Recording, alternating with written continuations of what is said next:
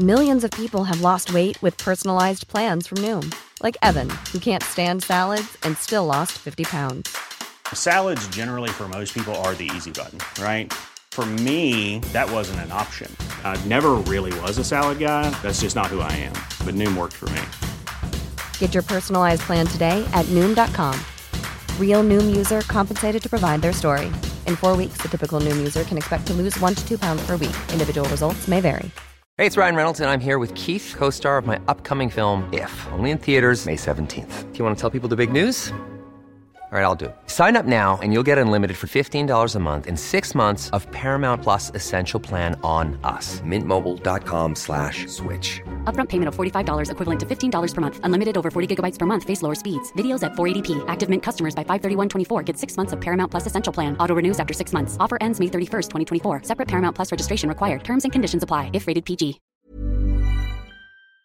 You're listening to The Sound of London. This is Londonist Out Loud. I'm in Quentin Woolf, and warm and cuddly London greetings to you. It's just about summer here in London, which means everyone has no idea what to wear.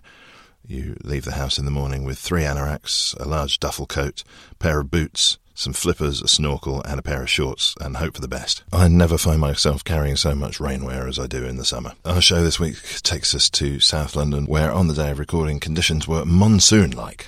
Meanwhile, somewhere far sunnier, well, probably foggier, actually. This podcast is causing merry chaos in San Francisco. Jen, on Twitter, Jen on the go, tweets, and this is my favourite tweet for ages.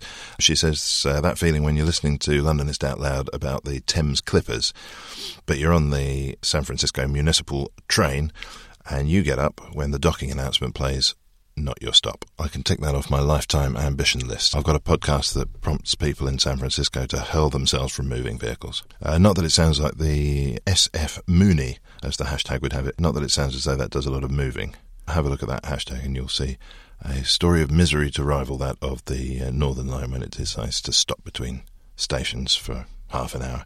Tracy Bryce says that she enjoyed the Thames Walk episode of the show so much that she bought the book. Thank you very much, Tracy. That will warm David Father's heart. And Duncan Kelman, meanwhile, referring to the same episode, has awarded us an accolade. He says that we are probably the best aggregate-based podcast of 2016. What do you mean, probably? Are you suggesting that there is another competitive aggregate-based podcast? Very worrying. And listen, a week or two ago, when we were doing Secret London Runs, we were discussing the origins of Red Cross Way in South London, and I thought I'd get in touch with the expert, John Constable. He knows all about the Crossbones Graveyard, which is located on that street. So I put the question to him, where does Red Cross Way get its name? He writes back, he says, I don't exactly know. It is, of course, just north of St George's Fields, and there are signs of St George and the Dragon all over Borough. So maybe it's George's Red Cross emblem. There are also White Cross cottages behind Red Cross cottages and garden, which could give some credence to the story that the red and white crosses referred to houses marked by a cross to indicate whether they had the plague. Intriguing. John's going to dig around a little bit more on that, and if you've got any suggestions, we're all ears. Before we head to Leafy Dulwich, there's something I need to ask you, and that is whether you would consider giving Audible a go. Now, you'll remember Audible has sponsored us in the past, and we love them being our sponsor because it keeps us on air. Were it not for their patronage, we simply wouldn't exist. And I could just hit play on a 30-second commercial with tinkly music in the background and we could all ignore it. But I really need to ask you to get behind our sponsor. There is a tight little loop that goes on here, which is the sponsor that looks after us. We do our best for you. I need you to complete that circuit by giving our sponsor some love. And what that means in practical terms is treating yourself to a free trial of the Audible service. You know Audible is audiobooks. And if ever there was somebody who likes listening to a person's voice while they go about their business, surely it's you. It doesn't matter whether your poison is fiction or non-fiction or something in between. They've got 150,000... Mind-bogglingly, they've got 150,000 titles to choose from. It takes a minute to sign up. You can download something straight away and you get to keep that, whatever you decide about your trial. Cancel it and you won't pay a penny. And you can find yourself sitting pretty with great audio entertainment. Why not sign up while you're listening to this podcast? If, like me, you fancy listening to the complete Sherlock Holmes, you can be doing that for free by the time this podcast is done. If you've already signed up for Audible and you've done that more than 12 months ago, then you can get another free audiobook and you'll be keeping us on the air. www.audible.co.uk/Londonist. By the way, let me know what you choose as your free book. Okay, that's enough of that. As the Flight of the Conchords sang, but referring to something else entirely, let's head further south. Hey baby, let me take you down to a place of strange sights and sounds. You ain't never seen the like before, just a stone's throw from your front door.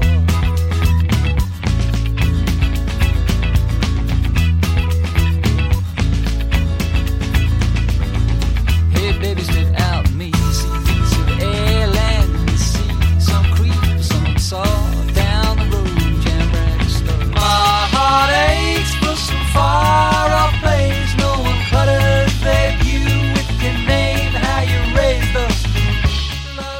Well, hello from a place of near perfect silence. The wonderful padded calm feeling that you're hearing around the microphone here is the result of books that are soaking up the sound and good solid South London walls that are keeping away the rain. As we look out of these Georgian windows, I've got to say it's a pretty bleak day out there. It's the kind of rain that gets up underneath your trousers. Sheltering from it with me is Ian Dujardin. He is the Sackler director of Dulwich Picture Gallery. Hi. Hello. Pleased to meet you. Do you have the same feeling of sheltering from the storm here? Heavens, yes. I walk into work every morning. Usually it's a complete delight, and I felt like I'd been wading through a river this morning.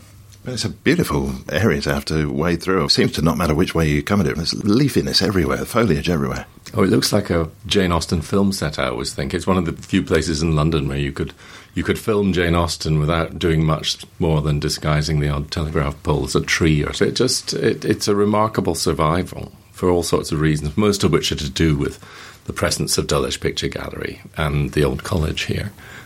They've guarded the land really well. And a fine area it is as well. And you get the impression that wealth has probably attended the area for quite some time. Some of the places across the road are mansions. I think you can safely say that. But I think it was, in the 19th or 18th century, there was a coaching inn in Dulwich Village. And so it's one of the first kind of commuter areas of London. People, even in the 18th century, would catch the coach to go into the financial district.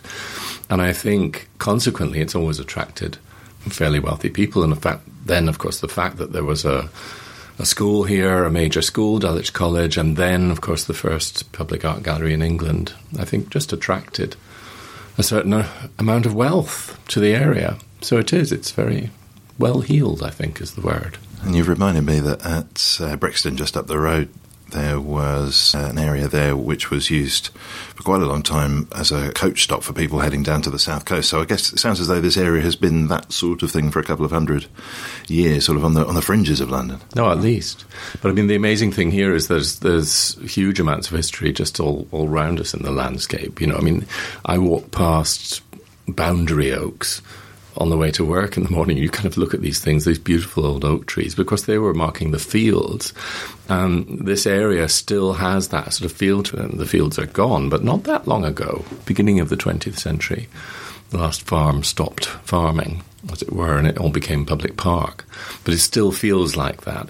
And just up on the top of the hill, just beyond where I live, there's old oak woods, and those are it's the last remnants of the North Wood, which north, oddly, it's south of here, but nonetheless it was north in regard to the South Downs, and it was a huge forest that spread across England, and the Stuart kings used to hunt there. There's a bit of it still left. I keep coming across this kind of history around here. It's very special. Well, we should turn our focus to the building we're in, the institution we're in, we should say. We've got things to talk about in terms of the exhibition that's coming up and that's hanging at the moment. But maybe we could get here via you and your arrival. How long have you been Sackler director here? Oh. Well, how long have you been director? I don't know if those two things go hand in hand precisely. No, well, I mean, it's slightly arbitrary. I've been Sackler director since about 2009, but I became director of the institution in 2005. So quite a long time now. But before that, I was curator, in fact. And so I arrived on the site in 1998, which now, when dinosaurs roamed the earth, it was kind of ages and ages ago. And actually, I'm the last person here that remembers the gallery before the major refurbishment in around 2000 we reopened. in 2000. So I remember the cork floors, sort of charming cork floors that were hideous beyond belief, but quite warm to sit on if you were very good for recording as well. Could we go and fetch some of those? No, well, we replaced it with the oak boards. They look better, but yes, you've lost a certain something. I don't know what. So yes, I remember it as it was before we had a cafe, before we had education facilities, before we had decent toilets for the public, all of these things which came late. And all of which sound like, as any visitor to a gallery would probably think, essential components of a gallery trip. How are you doing without those? Well, we'd managed for 200 years. I mean, this is the astonishing thing. We've been here longer than anybody else. I mean, we're the oldest public art gallery. In this country, certainly. That deserves a beat. Yes, well. The oldest in the country. Yes, absolutely. We were founded in 1811, so we've been here forever, and the building went up and was really up structurally by 1812, in fact. John Soane designed it. But mysteriously, John Soane, of course, designing the first public art museum, didn't really think in terms of public toilets or a fabulous palatial director's office or anything like that. We just kind of muddled by. And it was many, many years before we had basic facilities, but you have to realise that those basic facilities grew out of what Dulwich was in the early days. Well, when one thinks of his place, his workspace actually was the least ornamented part of the building, it seemed to me. The public area, the semi-public areas where he's displaying pieces of art, that seemed much more extravagant. Oh, indeed. Well, he loved art, of course, so knew what he was doing. He was interesting because he was the friend of our founders. I mean, our founders were a pair, kind of, I don't know what you'd call them, but they were fairly interesting. They were foreigners, really. Noel Deserfond was French, and Francis Bourgeois was half Swiss. His mother was English. And consequently outsiders, but they were art dealers trying to break into the art establishment and putting together a collection. Originally commissioned by the King of Poland. I mean, it becomes kind of a cinematic story by this point, global in its ambitions, but they were putting together a collection for the King of Poland in the 1790s, and that all fell through, as did Poland, indeed. It ceased to exist in 1795. Catherine the Great saw to that. And the collection was left... Is that because he'd spent all his defence budget on paintings? You're so right, actually. Just at the moment, in 1790, when Stanisław August Poniatowski, for such was his name, should have been thinking about his borders, he was thinking about paintings. That was clearly what Poland needed, was a really great collection of paintings. So Catherine the Great taught him a lesson. The ideal combination of interests would presumably be to border his country with an outward-facing trompe-l'oeil impression of empty fields, so nobody would know there was something to invade. Had you suggested it, I'm sure he'd have gone for that, really. Another great idea, Gunn. So they're putting together this collection. They're putting together the collection, and they were, but they were left with it on their walls. But I think they were natural friends of John Soane, because John Soane, although he was part of the art establishment in the sense that he was a lecturer in architecture at the Royal Academy and all of that, and was revered in his time. He was a difficult man, I think, by all accounts. But he obviously got on well with Deserfond Bourgeois, and he designed actually a mausoleum for them in their own home. They had two houses that were put together in Mayfair. And, I mean, it sounds bizarre, but basically Deserfond wanted to be buried in a mausoleum in his own house, and so Soane designed this little temple with sarcophagi in his own home. And then, of course, once the gallery was founded by Bourgeois, Deserfond died first, Bourgeois left the money for the gallery and asked that Soane design it. He also asked that he and Deserfond and Deserfond's wife, Margaret, should be buried on site. And so we... sort of 10 feet away from the Rembrandt, we have our three founders in their sarcophagi in this bizarre mausoleum, right, slap in the middle of the exhibition rooms, which is, it's a unique selling point, I think, for Dulwich Picture Galleries. Not many galleries have dead people at their heart. Well, not knowingly. Not knowingly, of course. If you but dig down a few feet, you might find a few. I've often suspected in one or two of the national galleries, those benches that they've got in the middle there where people seem to have nodded off. I wonder. Yeah, big enough. Just lingering on Soane for a second, because we know some people will know the famous motif that connects the gallery with other items around town. Maybe we can say something about that. But I wondered weather, I'm piecing together a bit of an impression of him. Clearly he's fond of the continental, particularly the Italianate styles. And this friendship that you mentioned here, I wonder if he was a bit of a Europhile and a bit of a disdainer of Englishness in some way. Did he disdain English culture somehow? I don't know if that's the case. I don't really know enough about architectural history to pronounce on that. But I mean, the style of the gallery was much derided in its own day. I mean, people didn't really understand what it was. They thought it was kind of Greco-Roman. The mausoleum on the outside has elements that suggest almost Egyptian. You know, they have these slightly sloping doors, which are actually tiny. If you stand in them, they're really quite small. It's like a dinky model of a gallery out there. It's all about proportion.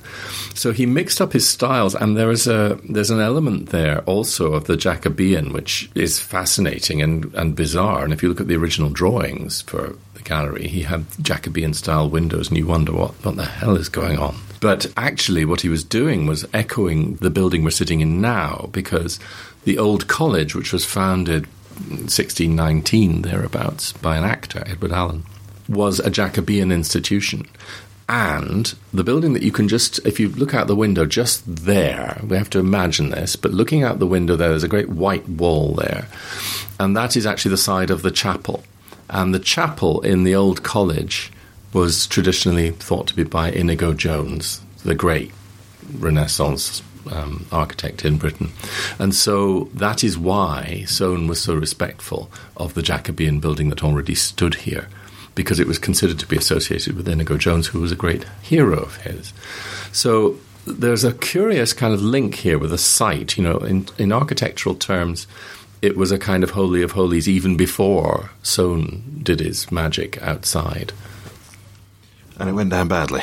Yes, I mean, people never really understood Soane. He was quite a difficult architect. He was quite cerebral and intellectual in his approach. And what makes this building great, funnily enough, is something that all architects will hate me for saying, but very often, if you restrict an architect really fiercely, the results are better because they have to be creative with what they've got. Yeah, so too in all sorts of branches of creativity. Absolutely, there's nothing better than taking the money away, he said. Well, I wouldn't go that far. Perhaps not. But in the case of Soane, I think it did work like that, because if you look at the early drawings for this building, it's all covered in marble. You know, he really wanted it to be a gleaming white marble edifice with, you know, Roman reliefs all over it and carvings and urns and that kind of thing. And of course, you know, the budget wasn't there. The school, the old college, didn't have the budget. Mrs. Desenfants left the money that allowed it to be built. She died in 1813. And Soane didn't charge a fee, but still, there wasn't the money. So it was kind of no to white marble, yes to London brick. And he had to build the thing in London brick. And consequently, he produced one of the great seminal buildings of the 19th century. Ironically, the building that that reminds me most of Dulwich Picture Gallery and must have been inspired by it is the current Tate Modern, because, of course, Tate Modern was designed as a power station by Gilbert Scott, who was a great Soane fan. So, ironically, it seems rather appropriate that a power station turned into Tate Modern. And this could easily have been a lot more kitsch by the sound of it. Yeah. We had a narrow escape there. Well, should we do the fact? Yes. Well, of course, that's Gilbert Scott again. Because Gilbert Scott designed the telephone box, and the telephone box has that wonderful kind of handkerchief dome effect. It's become iconic, and you assume that it's just always been there. But of course, it's based on the mausoleum here at Dulwich, which has that exact. It's as if you painted it red, the top of the mausoleum would look like we'd hoisted a phone box up there. And Gilbert Scott, you know, is just quoting Soane. And I saw you've got a telephone box outside so people can make the connection. Acquired by a former director, absolutely. Even to this day, there's wars break out between the education department and the curatorial department as to who it belongs to. Getting back to the foundation of the gallery itself rather than the architecture, the image I've got in my mind, and I've got very little knowledge of art collections and what they would have looked like, so the image that's coming to mind is from the Renaissance period, where you have those enormous walls filled, every bit of them is filled with very little thought to composition, with pictures, and that is seen as a great mark of wealth and taste, that you've got all these pictures jammed in together. And it feels like there must be an enormous change of some sort that happens between that and the foundation of the gallery in the early 18th century. Yes, although when Soane designed the building, I mean, the early depictions of it that exist, and of course because it's such a famous building, there are photographs, early prints, early watercolours throughout the 19th century. The hang was much more dense than it is now.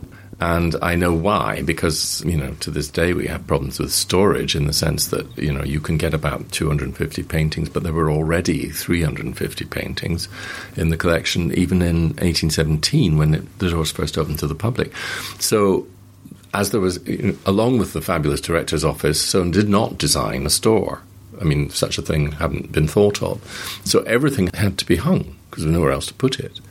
And consequently, in the early years, certainly, of the gallery, it was pretty dense. I mean, a bit like a car boot sale, really, every square inch. But one of the things I discovered really early on as curator here was that, because one of the things that's famous about the gallery is the top lighting. It has these wonderful series of skylights. And that's how Soane lit the thing. Very influential, that is. But the remarkable thing that I discovered was that natural light bounces down the wall very evenly, so that in fact, what he did with kind of baffles and architraves and all the rest of it, bounces the light really well. And you can hang a painting at any point on the walls in the gallery, and natural light will fall on it very well. So he was obviously thinking along those lines. Nowadays, my current chief curator, Xavier Bray, has hung the gallery slightly more. It's still fairly dense, but it's a lot more restrained, for instance, than I did when I was curator. I crammed them in. I quite like that, because I used to work for English Heritage, so I have a kind of heritage hat. And I like them, pile them high, is what I say. Well, I can see there is an argument. If somebody's made the journey to get here and perhaps they're not going to be here as often as all that, then what's wrong with putting everything on show? Well, apart from the fact you need to stand on a ladder to see some of them. Oh, that, yes. Well, there is that, But, in the 19th century, I mean, from some of the images you see, the Rembrandt would be 20 feet up, They didn't really think along those lines. They just did cram them in. But nowadays our hang is far more considered, and, we do it by schools. We probably take a highly precious view of the aesthetics of the thing and hang things beautifully. And so everything has to be seen properly. If it's a great painting, you really want to be kind of eye to eye with it. So there are all those considerations that have developed over the 20th century particularly. So a less dense hang is more appropriate and less migraine-inducing, frankly, for our visitors. And we don't want to induce migraines in visitors if we can avoid it. Yes, I noticed that on your website. Yeah, no, it's a crucial strategic plan issue. I was just remembering in Soane's house, actually, I was wondering whether this contributed to his lack of provision of storage space. Those, I'm not sure how to describe them really, but he's got paintings on sort of pulleys and wheels, and you can fold them out. They're like false walls, aren't they? You fold one out and there's another one behind it. I know, isn't it wonderful? Perhaps he was expecting more of you as curator. I just think, I don't know, it's such a wonderful place. I mean, I'd move into that house tomorrow if it was available. It's just wonderful. And tiny, that's the other thing. Again, it's all about proportion rather than scale. And so, he had more paintings than he had wall space for, and so he invents this wonderful system whereby you can open doors, and there's a Canaletto on the back, and then open another one, there are Hogarths. It is a wonderful system.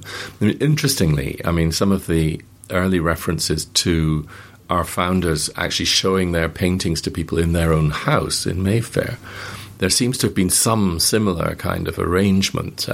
Paintings were on kind of rods, iron rods, and could be pulled out from the wall to inspect properly. And I bet Soane designed that as well, although we have no evidence of it. Well, if it's good enough for posters in Woolworths. Yeah, no, quite, exactly. Who knew Soane was there first? I wonder if we could track the progress of the gallery through the subsequent couple of centuries. Well, it's gone through quite a few changes. I mean, basically, we're now looking out the other window here. What looks like, in fact, a view of the 1817, 1811 type building isn't, in fact. That wall we're looking at now is built.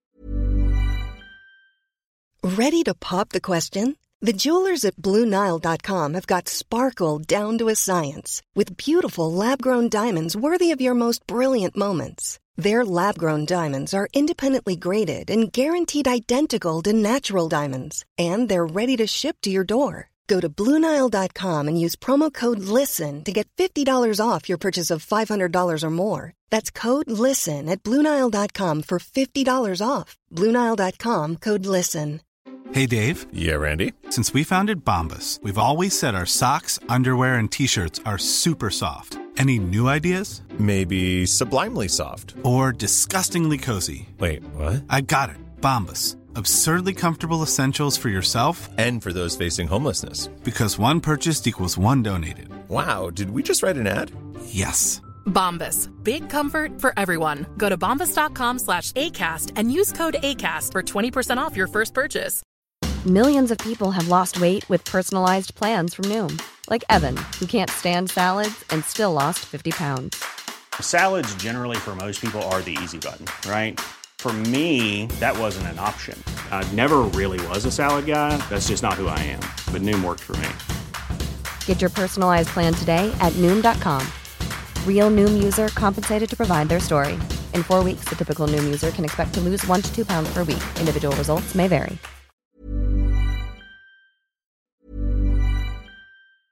Even when we're on a budget, we still deserve nice things. Quince is a place to scoop up stunning high-end goods for 50 to 80% less than similar brands. They have buttery soft cashmere sweaters starting at $50, luxurious Italian leather bags, and so much more.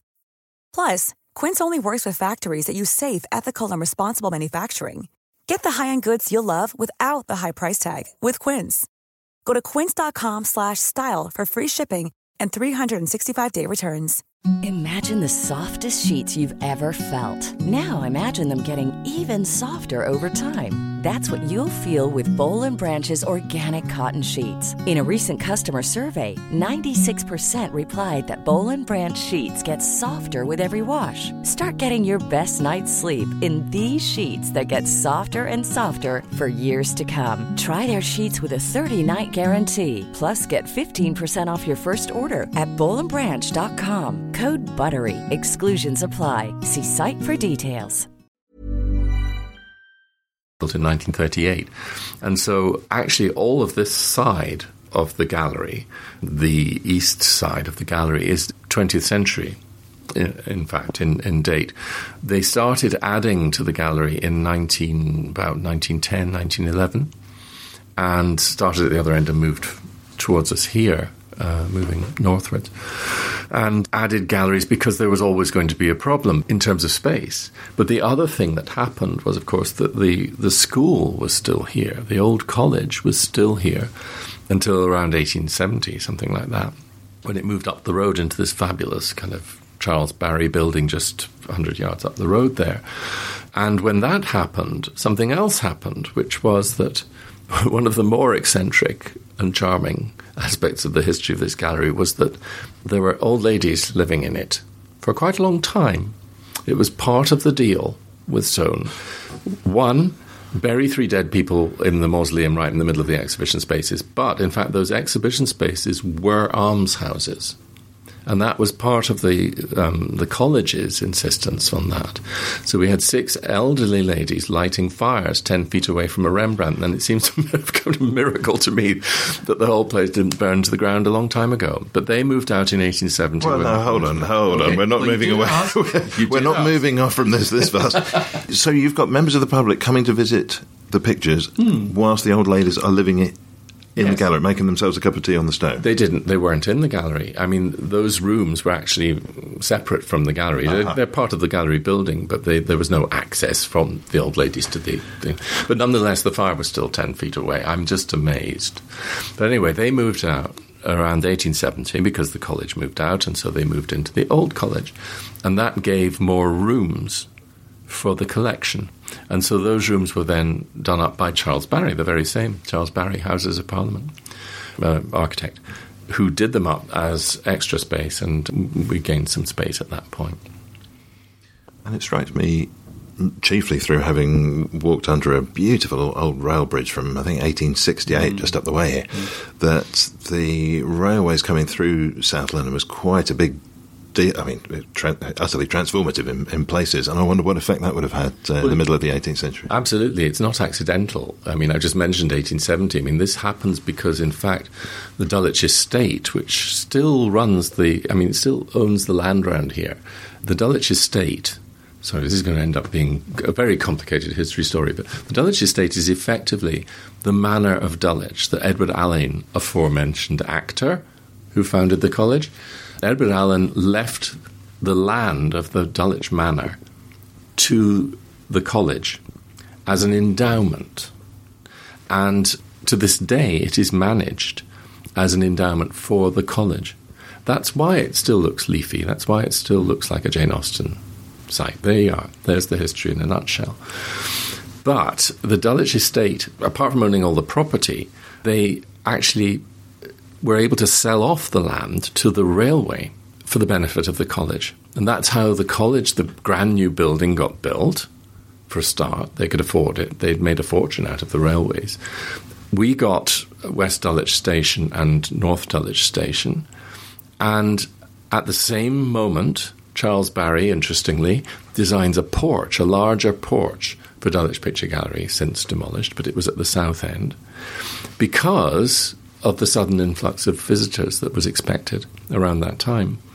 Simultaneously, just behind you, on the wall there, in the shelves, there's a set of old leather-bound books. And those are the visitor books, and they start in the 1860s as well. So we must presume that the visitor books were installed in the porch, the new porch by Charles Barry, there to welcome the flood of visitors coming in on the railway that the old college had sold for the benefit of the college. And they all signed the visitor book as they came in. Can we have a look at one? Yes. I was just going to wonder which one I should get. I'll see if I can find it. 1871. That's probably a good one. Oh, yes, these are these long books. They look like a family photo album in size. They're gorgeous. The only trouble is there are hundreds and hundreds and hundreds of signatures. Every single one in beautiful copperplate. Of course, they're beautiful. They could write in those days. I'm not going to find the one I was looking for, but in here, for instance, actually in 1873, 2 years after this, Van Gogh came. He walked. He was only 19. He walked from Brixton, where he was staying, and he signed the visitor book. He also, incidentally, broke the nib. Typical. And can you tell that from his signature? Yeah, oh yes, there's a kind of blight of blots on the visitor book after Van Gogh visited. You can just imagine him overdoing the signature. He does it with a flourish and the whole thing collapses. But yes, so we have these wonderful things. And of course the great thing is that alongside these beautiful copperplate things, which is just, Mr. Hall from Bromley, Mr. and Mrs. Lees from Norwood, somebody from Dulwich College there has signed it.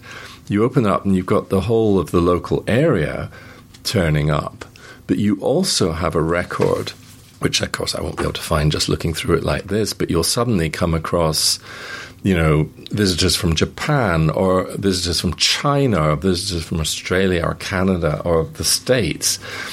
Because this was really the only place to come, apart from the National Gallery from the 1860s.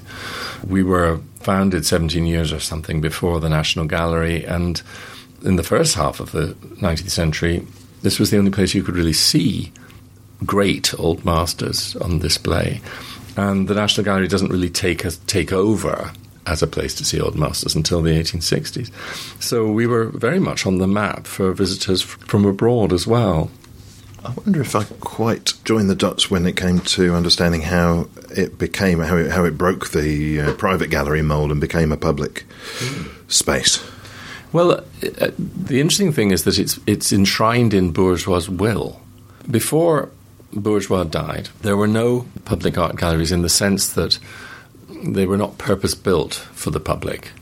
You could, for instance, even here at Dulwich College, the master of the college, still called the master of the college to this day, had a collection of paintings that had been given by Edward Alleyn and by another actor, William Cartwright, in the 17th century, which were on display in the old college building, which is just behind us over there. And if you knew the master or if you wrote a polite letter to him, he would show you those. Similarly, most other collections were actually aristocratic or royal. you know, the king would have a great collection of paintings, and sometimes you would be able to get in to see it if you made special application. But there was never, until our founders left the collection in 1811, there was nowhere you could just go and pay sixpence, which was what it cost in those days, as a member of the ordinary member of the public, and go in. It just wasn't a concept that anybody had. Now, in 1811, when Bourgeois dies, the words in his will that are significant is that he leaves the collection for the inspection of the public. There it is in black and white in the will. And it's the first time anyone really thought about public access. In other words, they saw it as something that would benefit the greater public. It wasn't for aristocrats, it wasn't for the wealthy. So this sounds as though it's a very early sign of this phenomenon in Victorian society of self-improvement, autodidacticism, and I guess the rise of the middle class as well. Yes, I think that's right. I mean, it was clear even the King of Poland, who I've been joking very unrespectfully about earlier on, I mean, his heart was in the right place, and he might have actually opened the collection as a public collection for the people of Warsaw, because he saw it as an educational thing. He saw it as something to benefit the progress of the fine arts in Poland. And I think that idea took root in our founders' minds, you know. It was for the benefit of the public. And indeed, Desenfant had written a pamphlet suggesting the creation of a national gallery. He's one of the early proponents of that idea. It wasn't taken up because they were too busy fighting Napoleon at the time. But nonetheless, that idea was in the air, but this was the first time it actually happened. And I think in those days, of course, when things were far less accessible and, you know, there wasn't the kind of reproductive element, you couldn't see good photographs of works of art. You could see black and white prints, but, you know, art wasn't really available to the general public. The idea of it is really quite radical. And I think they felt quite strongly about it, that you couldn't expect the fine arts to flourish in a country where people couldn't see the best examples of that work. Thinking along those lines makes you realise just how inundated with images we are now. Oh, it's completely different. I mean, if you think about the internet, I mean, I was just writing a little article earlier on today, and I'm able to actually just go into images, you know, and pull up a Titian that I wanted to write about, you know, just like that. There it is in all its detail, and you can make it bigger and look at the details. I mean, this has all happened in such. I mean, even in my lifetime, in my professional lifetime, you know, I remember, you know, 20 years ago writing lectures and having to scrabble around trying to find slides, remember them? Slides to go in a projector, and now, you know, everything's so easy. It's just amazing. Is there a threat, maybe on the wider sense, to the line you're in from the easy availability in the comfort of one's own home of the pictures that you've got on the walls here? It's impossible to say, isn't it? I mean, everyone's been expecting the book to disappear, you know. As I look around me in this office where I'm about to disappear under piles of collapsing books, it doesn't look like it's going to happen anytime soon. And actually, it's interesting that the rise of the e-book doesn't appear to have eclipsed the hardcover book at all. It's gone quite the other way in a way. It's having a bit of a revival by all accounts. So I don't know. It's very difficult. I find, you know, the advance of technology at the moment is almost impossible to read. It's moving so fast that actually it's difficult to know. I mean, we have now, we have an app in the gallery which, you know, on your mobile phone, you point it at a painting and it just tells you what the painting is. I mean, this is unbelievable. It's too much for me to catch up with. But I don't think, I mean, the great benefit is that in an era of proliferation of images, of ready accessibility, where you can find anything on the internet almost immediately. Nonetheless, there is a value to the original artifact which increases almost in relation to that accessibility. It's the authenticity of the experience that you have to really plug. In other words, yes, you can see an illustration of the Rembrandt online, but if you want to see the brushstrokes and if you want to actually kind of commune with the painting in that kind of old-fashioned 19th century way, you've got to come here.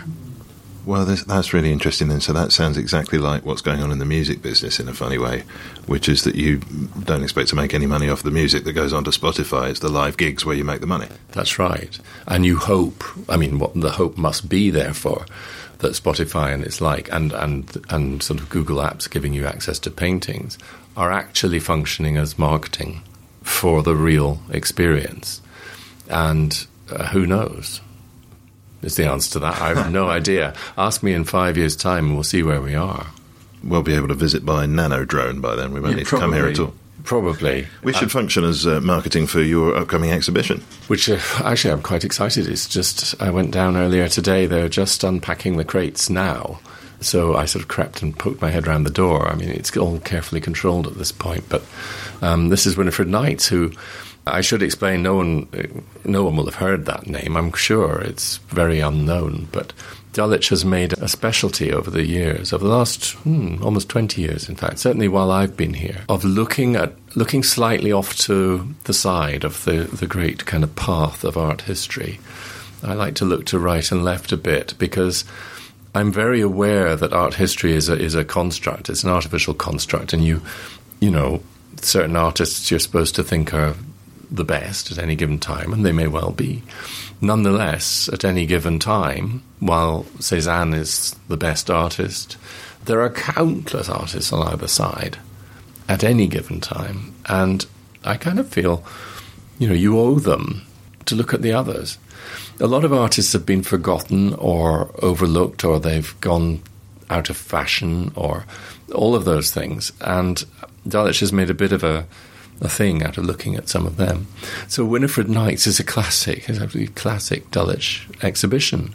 She really came into her own in the 1920s. Around 1920, she won the Prix de Rome. She was hailed as a genius, in fact. Meant she could go and study at the British School in Rome, which suited her fine because she loved the kind of Quattrocento, those wonderful artists, people like Piero da Francesca, and earlier to Giotto, people like that. She was particularly influenced by them, but she was beautifully taught to draw. She could draw like an angel, simply wonderful draftswoman. And the thing about her was that she worked very slowly. She was very fine in her approach to things, and so she didn't complete things very fast, so there was a very slowness of production.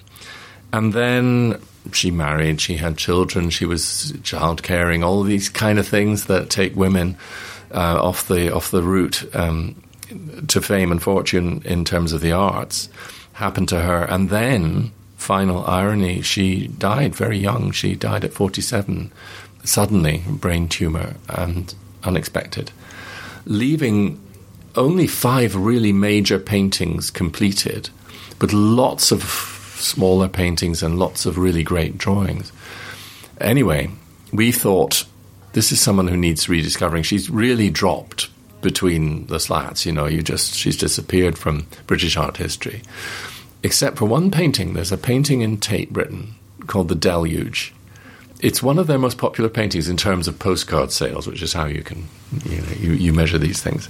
Nonetheless, I'm sure people think it's by Stanley Spencer.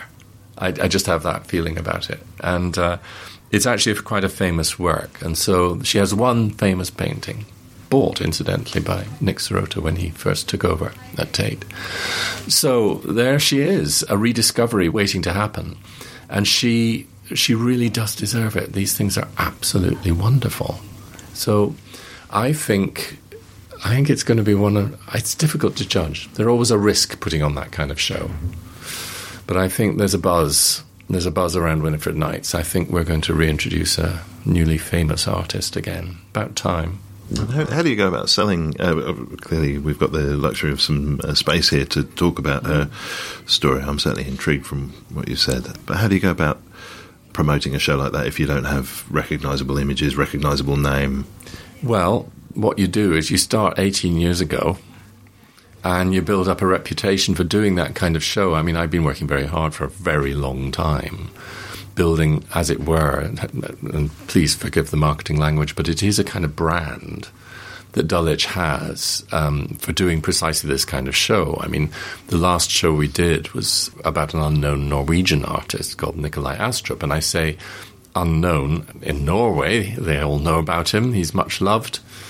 but nobody had heard of him outside Norway, and there was an opportunity there, and Dulwich was obviously the place to do it. Well, 40,000 people came to see Astrup, and they did it because over the years we've built up this very good reputation for doing that kind of show, and people have started to look out for it. They always know that even if they've not heard of the artist, it's going to be a good show. At least I hope that's what people think. And so the press we get is phenomenal. And again, that's been a lot of hard work, building it up over the years, inviting the press out, occasionally even dragooning them onto buses, in the centre of London and driving them out here. And gradually, the press know that they ought to come and see the latest Dulwich show. And so we get very, very, very good press. So they'll all turn up, I hope, for Winifred Nights. And it's open until? Until September. So there's plenty of time for people to see it on over the whole of summer. So, well, it seems to me we've done the 18th century and we've got up till about 1910 and we've covered the marketing thrust of the 21st century, which only remains for the century with the 2 world wars in it. So how did Dulwich Picture Gallery fare in that century? In the 20th century, with the 2 world wars in it. Well, we were closed, of course, during the Second World War, and the paintings went into a slate mine in Wales, so we survived pretty well. No damage there, but the building itself was actually bombed. The bomb didn't hit it directly, but it fell off to the side, just outside here. There was just a moment. The damage was such. I mean, if you've seen the photos, they're terrifying. The damage was such that our founders were tossed out of their coffins onto the road, and a lot of the building was knocked down on that side, on the west side. So there was a moment where the gallery, there was an argument for it being demolished because it was felt stone wasn't popular. It was, nobody really appreciated the gallery. Particularly the Germans. Well, although it has to be said, I'm not in their favour, but I have to say that they weren't aiming for us. Basically, the German bombers used to fly out over Crystal Palace because it was the highest point in the south of London, and they would jettison bombs, and that's why Dulwich. That's really why Dulwich was badly bombed. Dulwich was quite badly bombed, not as badly as the inner cities, of course, but nonetheless. It received a surprising number of hits in the Second World War, and that was basically because they were jettisoning bombs as they flew out to go back across the Channel. In a way, that's even more appalling somehow, isn't it? Accidental damage. We just happened to be in the way. Why would they choose Crystal Palace? Because it was higher. What difference did that make? Surely that would be more dangerous for them, wouldn't it? Yes, it would be, but it was a landmark. They could see. Oh. They could see as they went out.